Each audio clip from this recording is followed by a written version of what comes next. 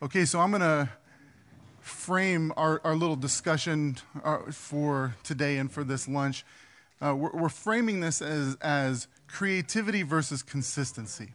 And I think one of the things that often we find is that some people gravitate towards creative, out-of-the-box solutions and ways to engage problems. Other people gravitate more toward perseverance and steadfastness. And there tends to be an emphasis of one or the other. And the reality is that this shouldn't be framed as an either or, but a both and. And so the people who are going to speak today, both of them value both creativity and consistency. But we want to have a little bit of a discussion about that tension there. We realize that God is a creative God and that we are made in His image. And that when He makes the earth and creates all things, He shows a level of restraint in not making everything that would ever be made and every person that would ever be made, but invites human beings who are made in the image of a creative God to put their hands in the soil and look at to create something out of what He has made. In other words, to look at the maple tree and draw out some maple syrup, and it is good. But then on the other hand, we see that God is also faithful and consistent. His character is unchanging. And many times He's calling His people to a long obedience in the same direction without changing, faithful and steadfast. We see that even in the course of a day, there's been no 2 days that are the same and God doing different things in the world. But at the same time, we see Him that there are certain things about certain aspects about each day that are the same. That babies are born, that the sun comes up and goes down, that He sustains life on the earth the same way. And so we kind of want to live in that tension, knowing that God is not an either or, but He's a both and. He's the lion and the lamb. He's the God of wrath and mercy, of grace and truth. And today we want to talk about Him as both being the God who is creative and faithful. So what we're going to do is we're going to have Ken Weitzma come up, and he's going to talk about creativity. And then I'm going to do an interview with Tim Mon. And then we're going to talk about what this looks like, wisdom for both creativity and faithfulness and consistency. And then we'll have a time of open questions. So with that said, I just want to introduce Ken as he comes up. Ken is a guy that I've admired for a long time. I've enjoyed basically all of his books. I get them right away and I read them. He's a pastor in Bend, Oregon. He's a founder of Kilns College. He's written some books. He's a pretty creative guy. He has good hats. So would you go ahead and welcome him up as he comes and speaks to us.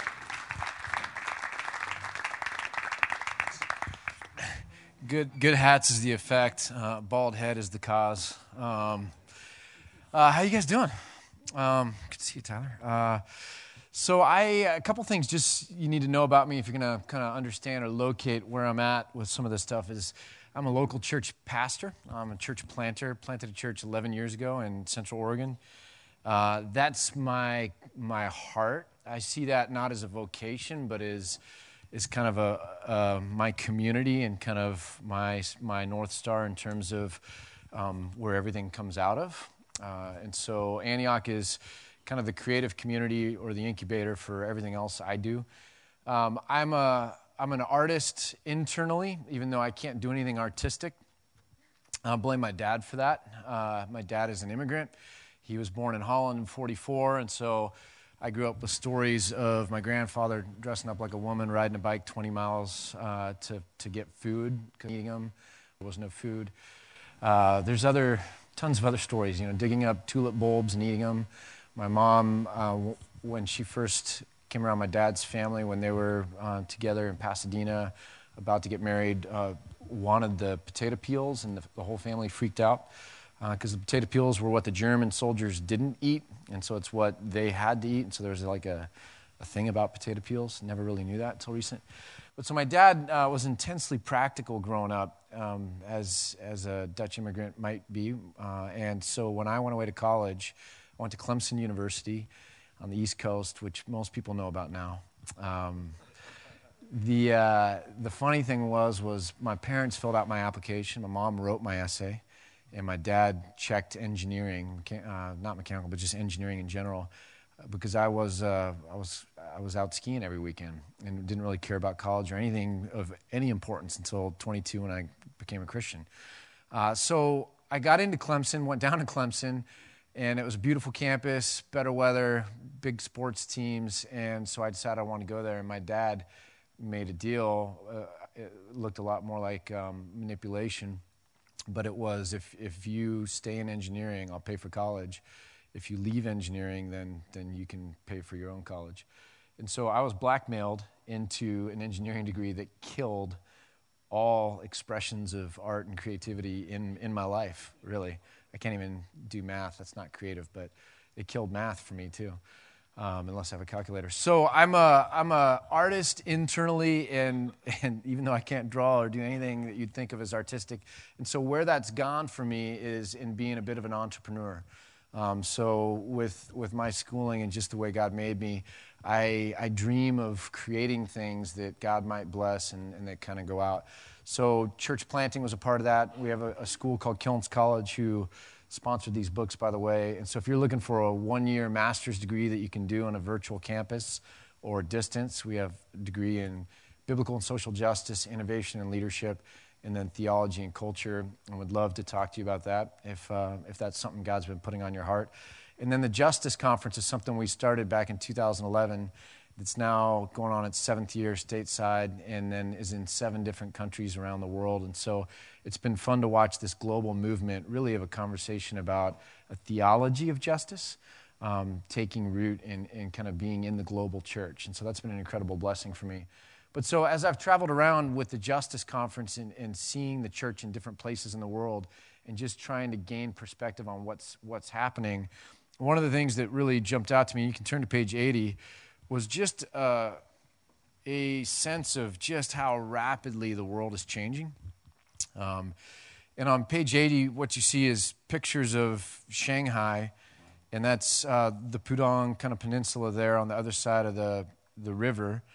And basically in 25 years' time, the number of buildings and the size, or even bigger, of Manhattan has grown up in Shanghai. And we could talk about Hong Kong the same way. We could talk about the next few biggest cities in China being the same way. And so they built in Shanghai, in a period of 5 years, the largest subway system in the world, world class. In Boston, I don't think they've added a stop to their subway system in over 30, 40 years. And so I think we're aware deep down inside that the world is changing incredibly fast. 5 years ago, no one would have imagined Donald Trump being president. No one would have imagined the change in the race conversation. Obama didn't change the issues of race in America. Social media did. When we had cameras and phones and Facebook slinging around different articles, like, it brought to attention a lot of the latent things or things that we weren't in our day-to-day life running into, and changing that conversation. Just things are changing so fast with nonprofits and fundraising. I don't think World Vision or World Relief would have seen the competition coming 15, 20 years ago that came. They say 90% of the nonprofits in the world today were started in the last 10 years. I mean, so that's unbelievable if you're running a nonprofit when you start thinking of how you're going to fund that or fundraise. It's just such a crowded market space. And then even the demographic that you're talking to doesn't think in terms of charitable giving the way that older generations might have. And so everything's changing so fast. So we have this kind of idea of normalcy on the surface, but most of us in this room are aware that deep down there's this anxiety about how everything seems a little bit more uncertain, or the complexity of what's going on. And so I really started wrestling with that as a church planter, as someone that works with nonprofits, and kind of really trying to figure out, certainly God didn't leave us without the tools to interact with this, or to deal with this, or to cope with it in a way that he would want us to kind of move forward.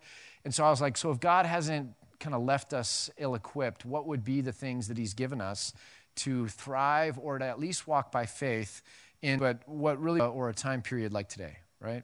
And I think there's probably several answers we could come up with, but what really precipitated this book was the idea that creativity is one of those things. That God-given imagination or creativity is one of the ways in which we respond or adapt or evolve when we run into complexity. And so real quickly, I love thinking about things theologically. It's what we do at Killins College is kind of, look at God first and then look at a subject. The fear of the Lord is the beginning of wisdom. So when we put God first or take account of God, look at things through his perspective, that's basically a simple definition of theology. Then we come to understand things a little bit differently than if we just came at them straight textbook definition, right? So you could put theology in front of any word and have a real interesting conversation. You could say a theology of your roommate, like, a theology of Robert. How would I understand Robert? By taking account of God. You know what I mean? Like you can kind of really get practical theologically about anything. And so if we're going to talk about a theology of creativity, what would that really show us about this idea or this concept of human creativity? And so that's kind of what I explored in this book. And the first part really was just starting in Genesis 1:27. And in Genesis 1:27, we see that God created mankind in his image, male and female. He created them. Wait a second. God created mankind. Someone help me. There's 3 parts to it. Nobody memorizes their Bible? I think I marked it just because I always do this. God created mankind in his own image. In the image of God, he created them. There's the redundancy. Male and female, he created them. So God created mankind in his own image. In the image of God, he created them. Male and female, he created them. So I sat with that verse for a while because it's kind of the verse we use for the image of God. It's the verse that we see God's kind of crowning part of his creation going on. And as I sat with it, the thing that really jumped out at me was that there's one word that shows up more than any other word in this kind of hallmark theological verse. And that word is other than God. And it only shows up twice, I think, and then there's like another pronoun for God, but you're right. But the right answer to the question for this lunch is created. It's the first time anyone's ever caught me on that. But so created shows up 3 times, so in the same form more than any other word in that verse. And that's fascinating to me. It's fascinating because I went and spent 7 years at grad school deconstructing engineering a little bit in my mind. Did a philosophy degree and then a theology degree. And I had 4 semesters of theology. And if you ever want to know what lack of creativity looks like, just go to seminary. There's no creativity in seminary. I'll prove it to you. You want to know what my theology classes were called? Theology 301, Theology 401, Theology 101, Theology 201, Theology 301, Theology 401. They couldn't even put any adjectives. Like what is in Theology 101? You could have just put some of those words like in the title, right? In 4 semesters of theology, though, and some of you might have had the same experience, we parsed out the image of God, the stuff of God, the nature of God, 10 Ways to Sunday, and we talked about big concepts like immutability and God's holiness, his transcendence, his immanence, his relationality, his rationality. I mean, we went so deep with the image of God. And there was one word that I never heard in my theology classes ever, maybe not even in my whole seminary experience. And that word was creativity. And so I thought that was really amazing that Genesis 1:27 has more than any other word, arguably, this idea of created. And so here's the picture I want you to think of. If you were on a desert island, yesterday I made a joke about maybe just in the desert, but you're isolated, you're by yourself, you're on a desert island, all you have is Genesis 1:27, right? Funny story about G.K. Chesterton. He was at a lunch like this one time with a bunch of literary people, and they were supposed to be coming together to answer this one question over the lunch about if you could have any one book on a desert island, what would the book be? And so they all went around, and it was Shakespeare, and it was Milton, and it was kind of all these things.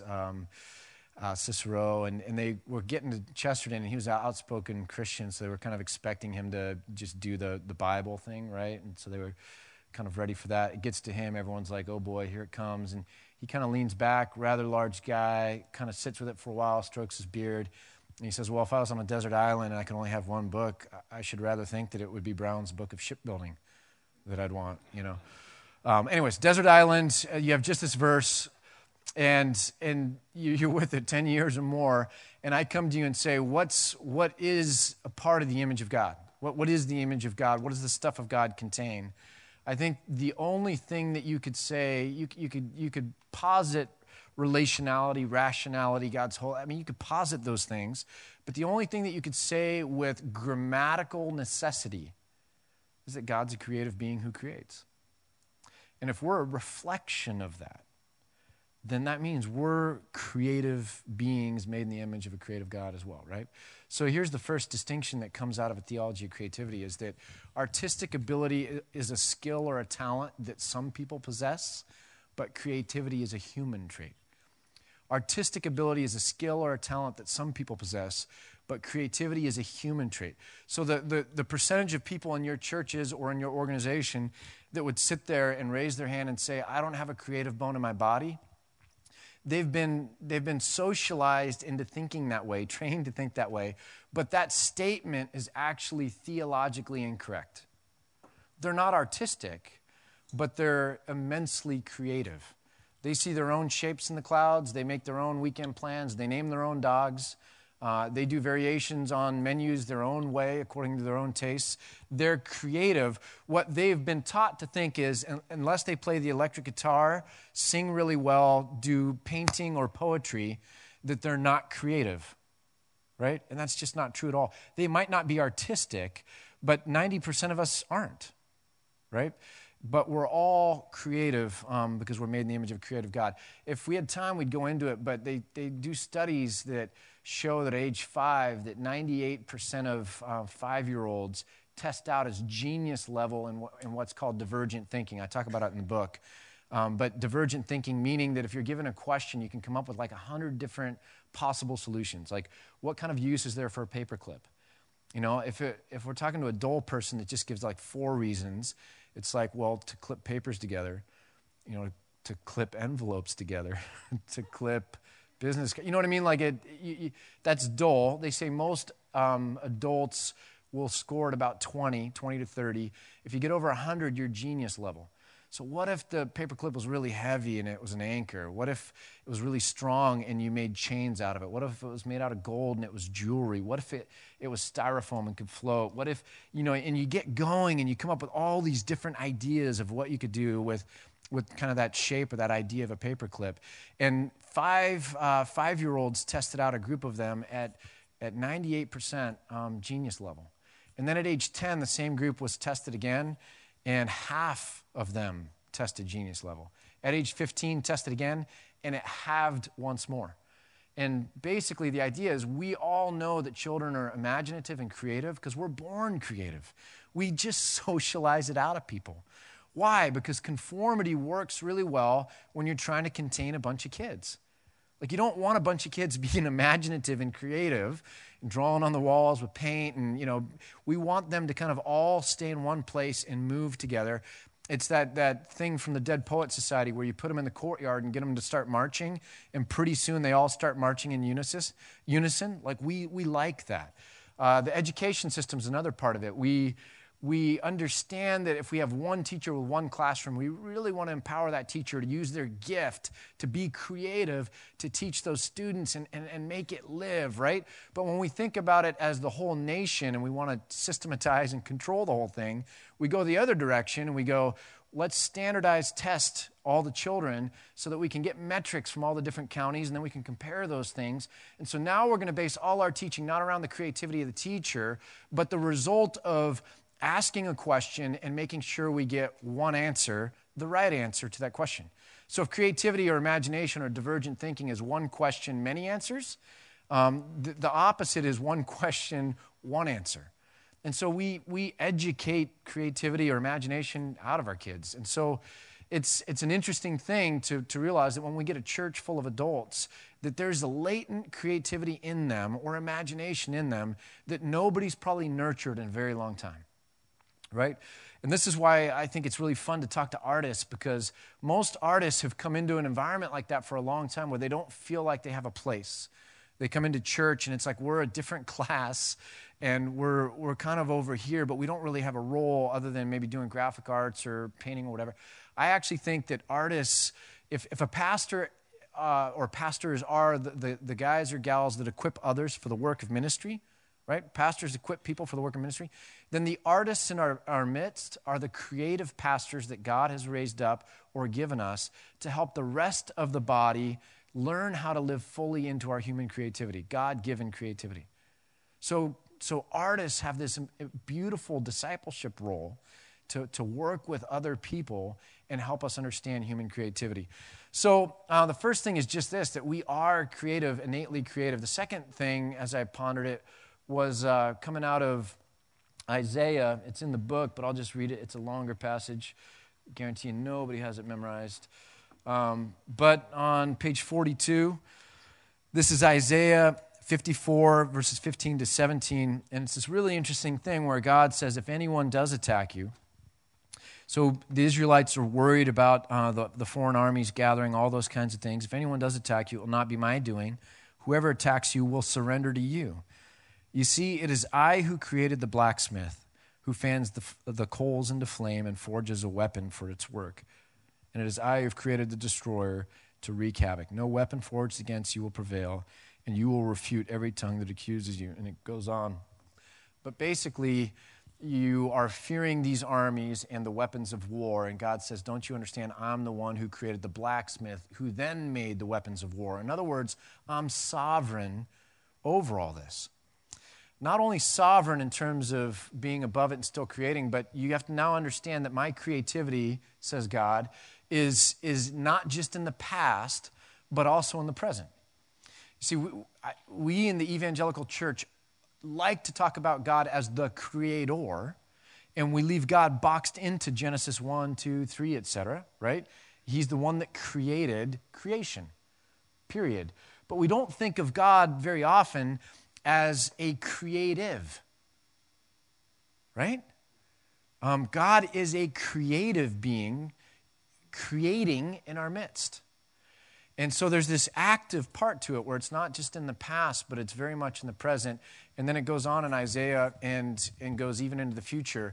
You see, I will create a new heavens and a new earth, which is mind-blowing when you think about it, because every one of us in this room that is a Christian, our faith, our hope, our obedience is almost entirely hanging on our belief or trust in the future creativity of God. We don't realize it, though. Like, we don't think about it that way. But our whole kind of faith in his obedience is obeying God because God has said that he will create, and we're judging his words to be true. So we are hanging on the future creativity of God. So God did create, is creating, will create, just like our salvation could be said to be, we were saved, are being saved, will be saved. Justification, sanctification, glorification. So we have to begin to think of creativity as extending through time. So I was creative as a child. I still am creative now, and I will be creative tomorrow or next year. And so human creativity, just like divine creativity, is a very active and potential thing, right? So we don't fear the weapons of war because God is over that. We don't fear our doctor because God created. We don't fear the bank officer that holds our loan. We don't fear the city that holds our permits that we want for our buildings. We trust that God created the directors of the city, and those are the people that then make or issue the certificates. So it really speaks to our understanding of faith in the present when we understand that God is still creating. Lastly, and this came from a friend of mine who's a South African by birth. He's about 60, lives in Melbourne, Australia now. And he was an Afrikaner, grew up in apartheid.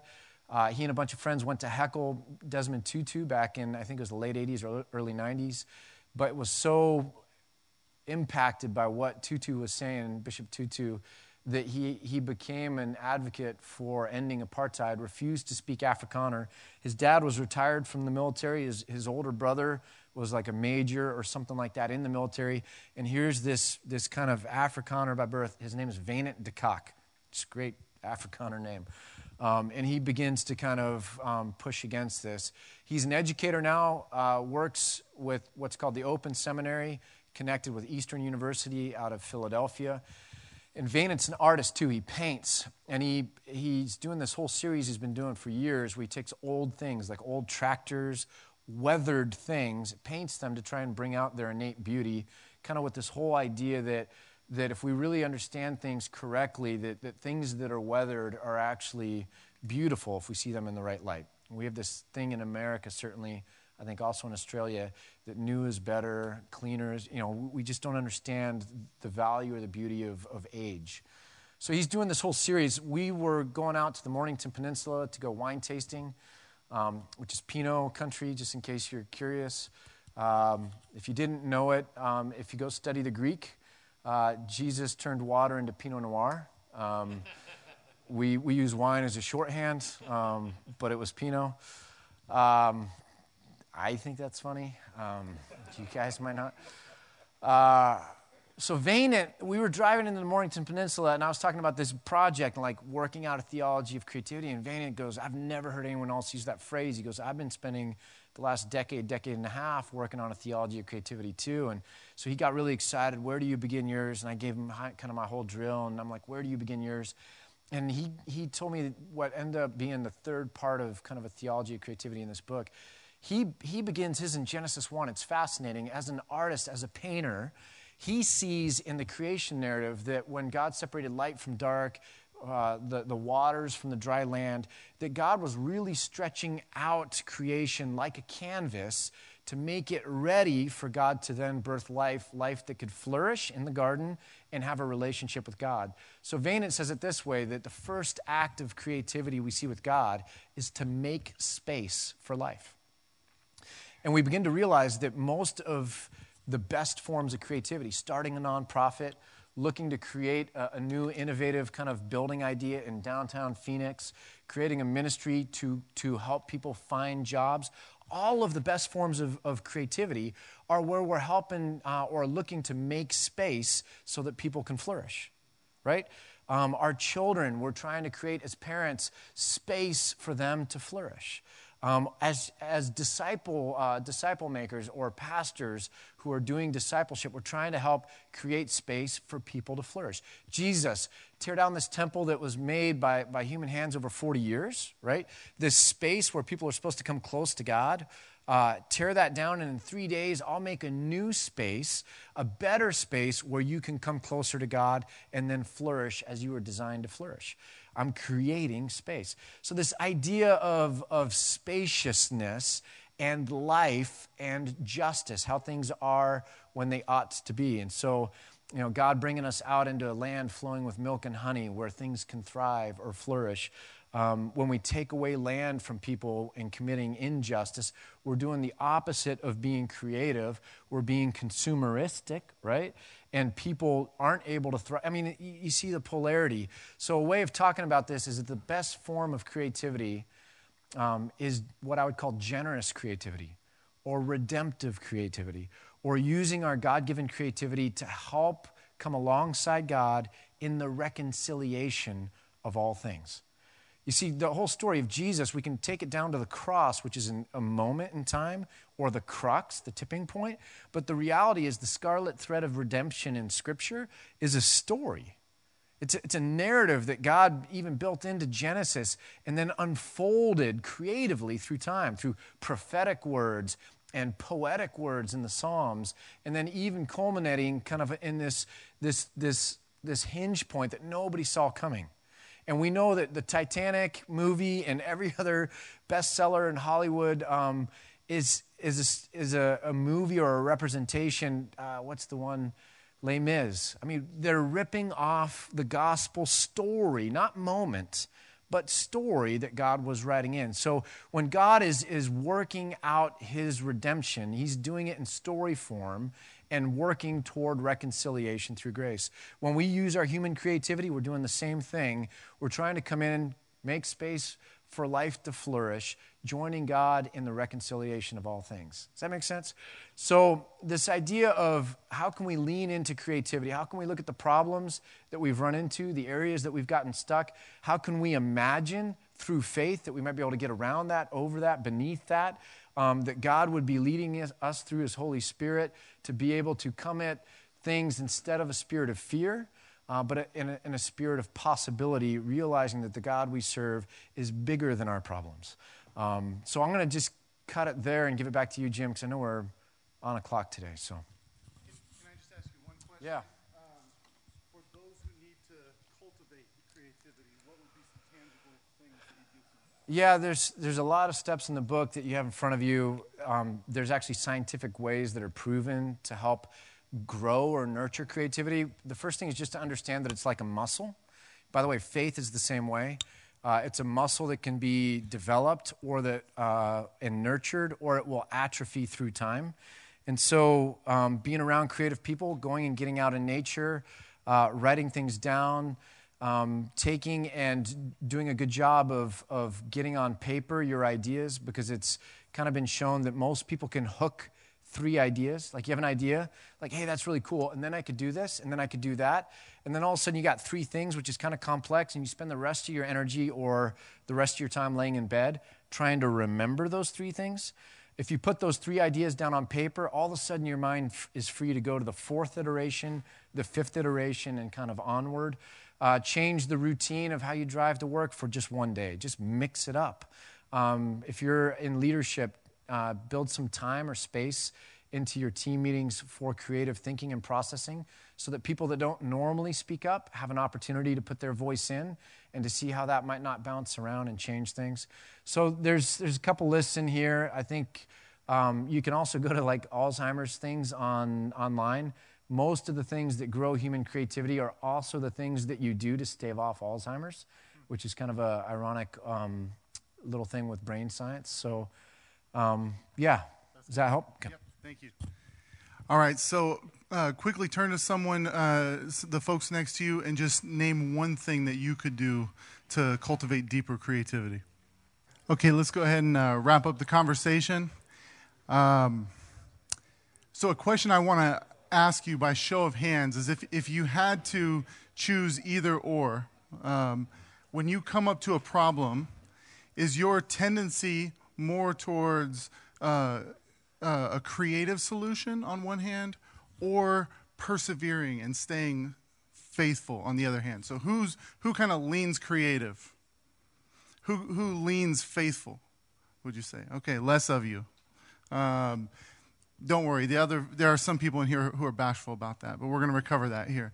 So I am the guy who's here today to kind of take the position of the argument for steadfastness and consistency. And if you know me at all, you know that is absolutely crazy.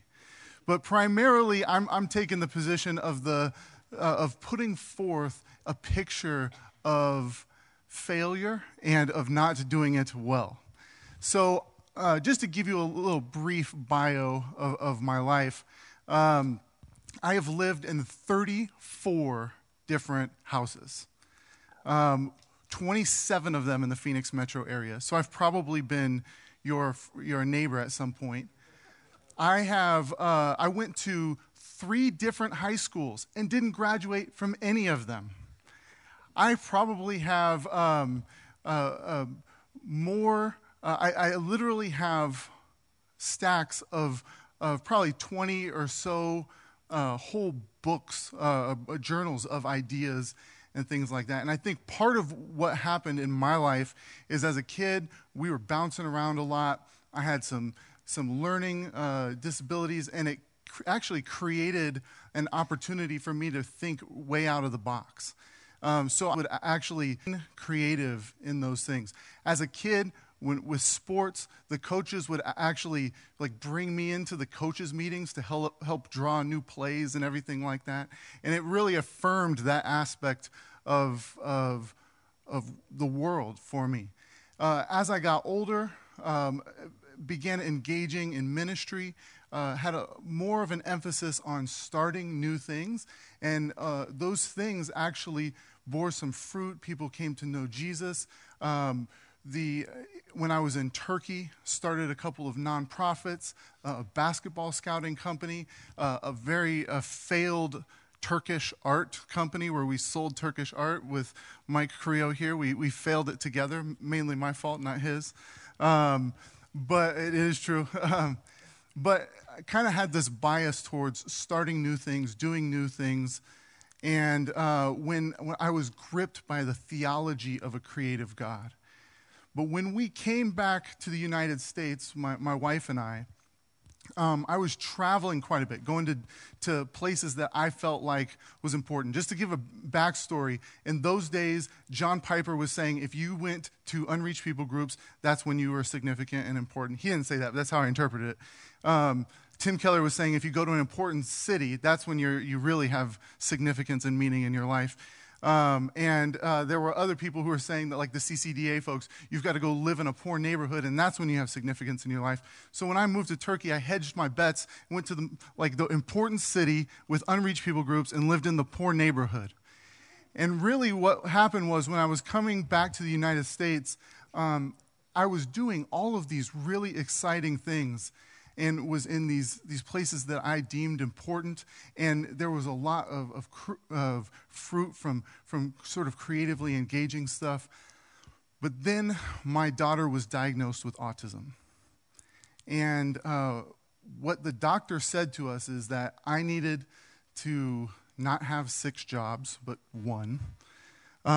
Needed to not travel so much because one of the main things that someone on the autism spectrum needs to flourish is consistency and faithfulness.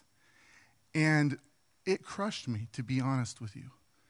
And really what I was realizing what was happening is that was idolatry that was being confronted and crushed. That I was deriving meaning on one hand from being creative. To the degree that if I would have continued down that path, it probably would have had detrimental impact on my family for sure. And then on the other hand, I realized that a lot of what I was doing in the pursuit of new things was just a hunger for significance and running from failure and a feeling of insignificance. I was running. In many ways, running from God. And so here I am with this kid who God used to expose and crush my idol. And we'd have to start building these patterns of faithfulness and steadfastness each day and consistency from day to day. And this little kid has been my tutor in the kingdom of God to show me things about God that I couldn't have even imagined. That God is also the God who is faithful. And my daughter is able to look at the things that we would tend to move past and think of as mundane and find joy and delight in them each day. In many ways, I think God put my daughter on the earth to delight in the small little animals and bugs that are masterpieces that he created that we overlook every day. And she has delight in God's creation in doing the same stuff over and over again. And I think it's that Chesterton quote, or C.S. Lewis, or some famous British guy who talks about the whole do it again. When every morning when the sun comes up and when the waves come in, God says, do it again, do it again. And it's brilliant. And our God is a faithful God who has eternally existed as the same person, the same God. And he calls us to experience the beauty of knowing him and walking in a long obedience in the same direction, of faithfully attending to our walk with him and the good gifts he's given us to do in many ways without budging and not having to find our life from something new, but from the incredible oldness that if our minds and hearts were in the right place, it would never get old to us. We would be overwhelmed each day. And so over the years, as a guy who's needed to struggle with these things, I've been on the lookout for people who exemplify faithfulness without diminishing creativity.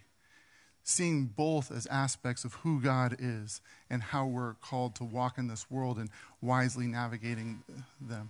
There have been, authors like Wendell Berry. There are, in Eugene Peterson, there are a number of people, but honestly, the people who are faithful and stick at it for a long time, they don't get biographies written about them. But there's one person that I've kind of watched, the pastors at Redemption, admiration over the years. And his name's Tim Mon. He's one of the pastors at Redemption. And I thought he would be a great guy for me to interview today to kind of draw out some of that as a person who's been really faithful and consistent, but also someone who makes space for others and space for creativity. So I'm going to invite him up now, and I'm going to ask him a few questions. Would you give him a hand as he comes up?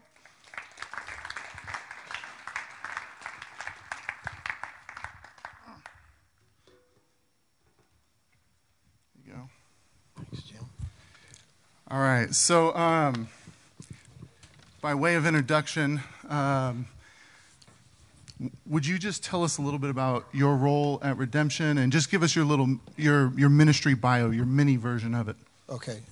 My role right now is I'm the lead pastor at Gilbert Congregation, which was formerly East Valley Bible Church, so it's been around for 25, going on 26 years. So Tom Schrader, I worked with him for a long time, and then when he transitioned out, I transitioned in. My ministry background, I suppose, to be fair, would include my father's story a little bit. Mm-hmm. My dad's a pastor, was a pastor. He's 83 and on his way out in the grace of God.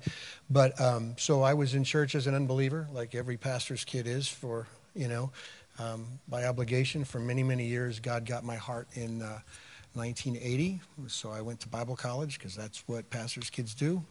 And that began the journey of kind of ministry for me. So I've been in 2 churches serving in my ministry life, one for 13 years and now Gilbert for 20. So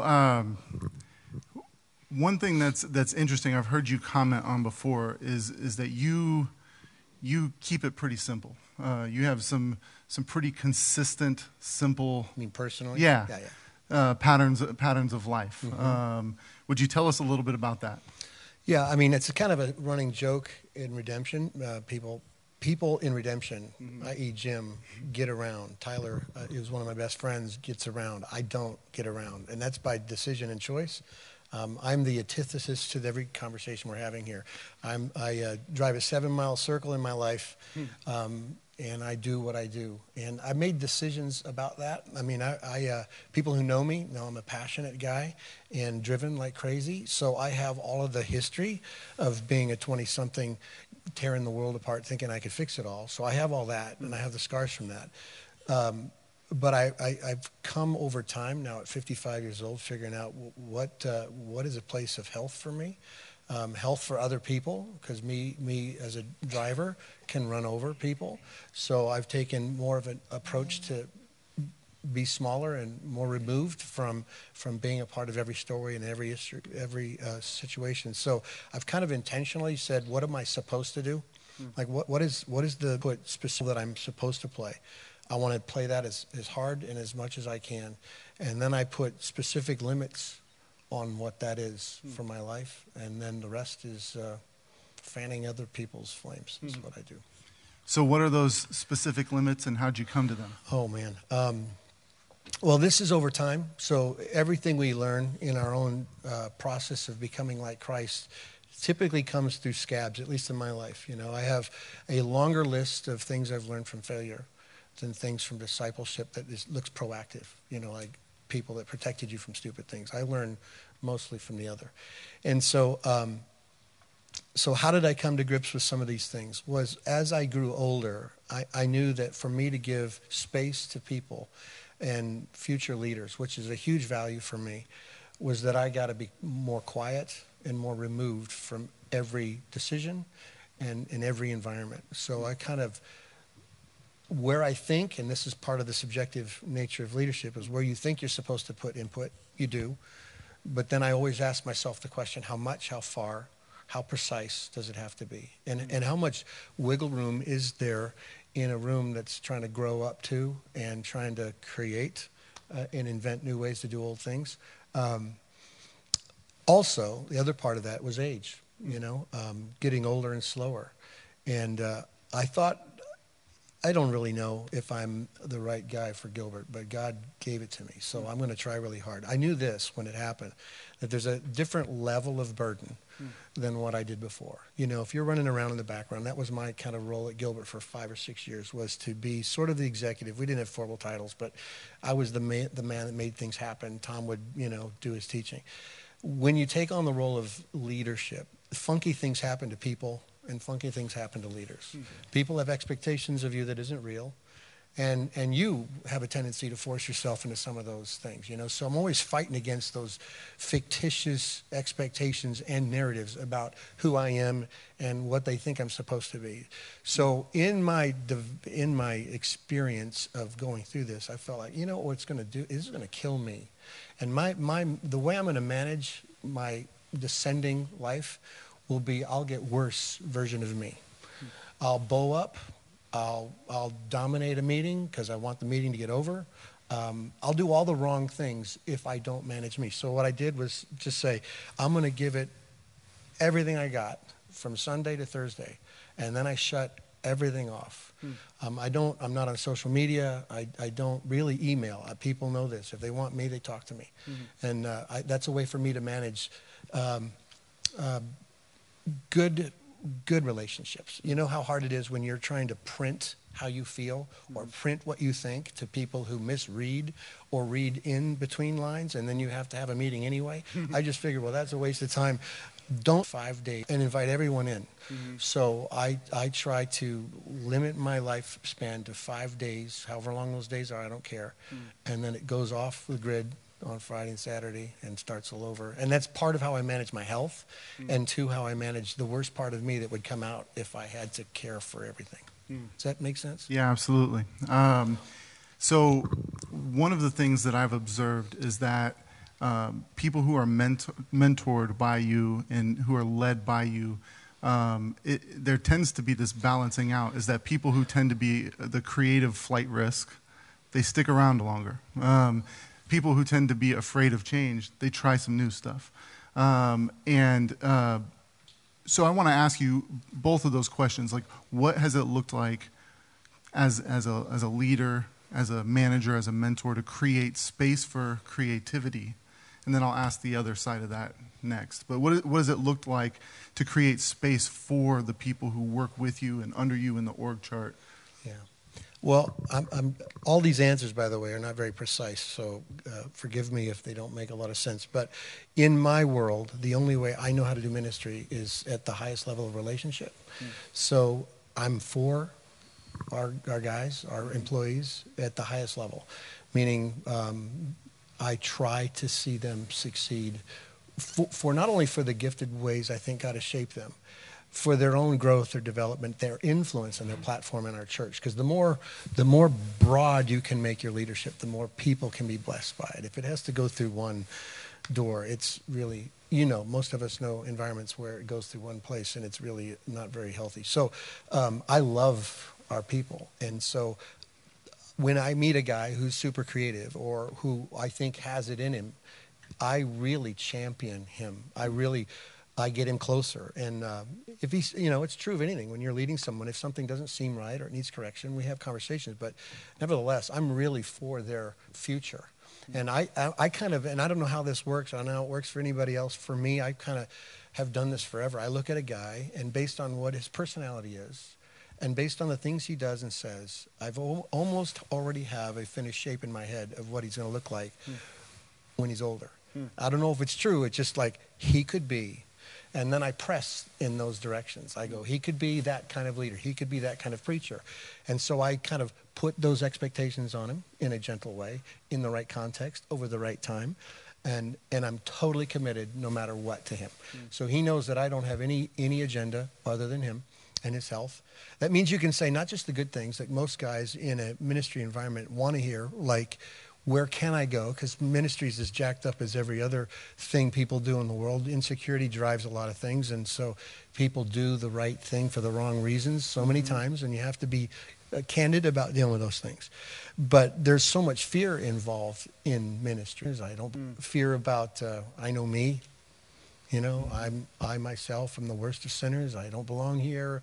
And that because I haven't done, I don't know, and I don't have experience, and my age and all those types of things. And so I'm the one that's championed them in the midst of those fears, as well as calling them out on all the particular things I look at and say, well, those are kind of in the way, and those are other issues, and I never quit. So in the sense of creativity, and again, hearing the speaker, I have to adjust the language. When I think creativity, I'm talking about people who, let's say the shape is artist or influencer in things that we do and express, you know.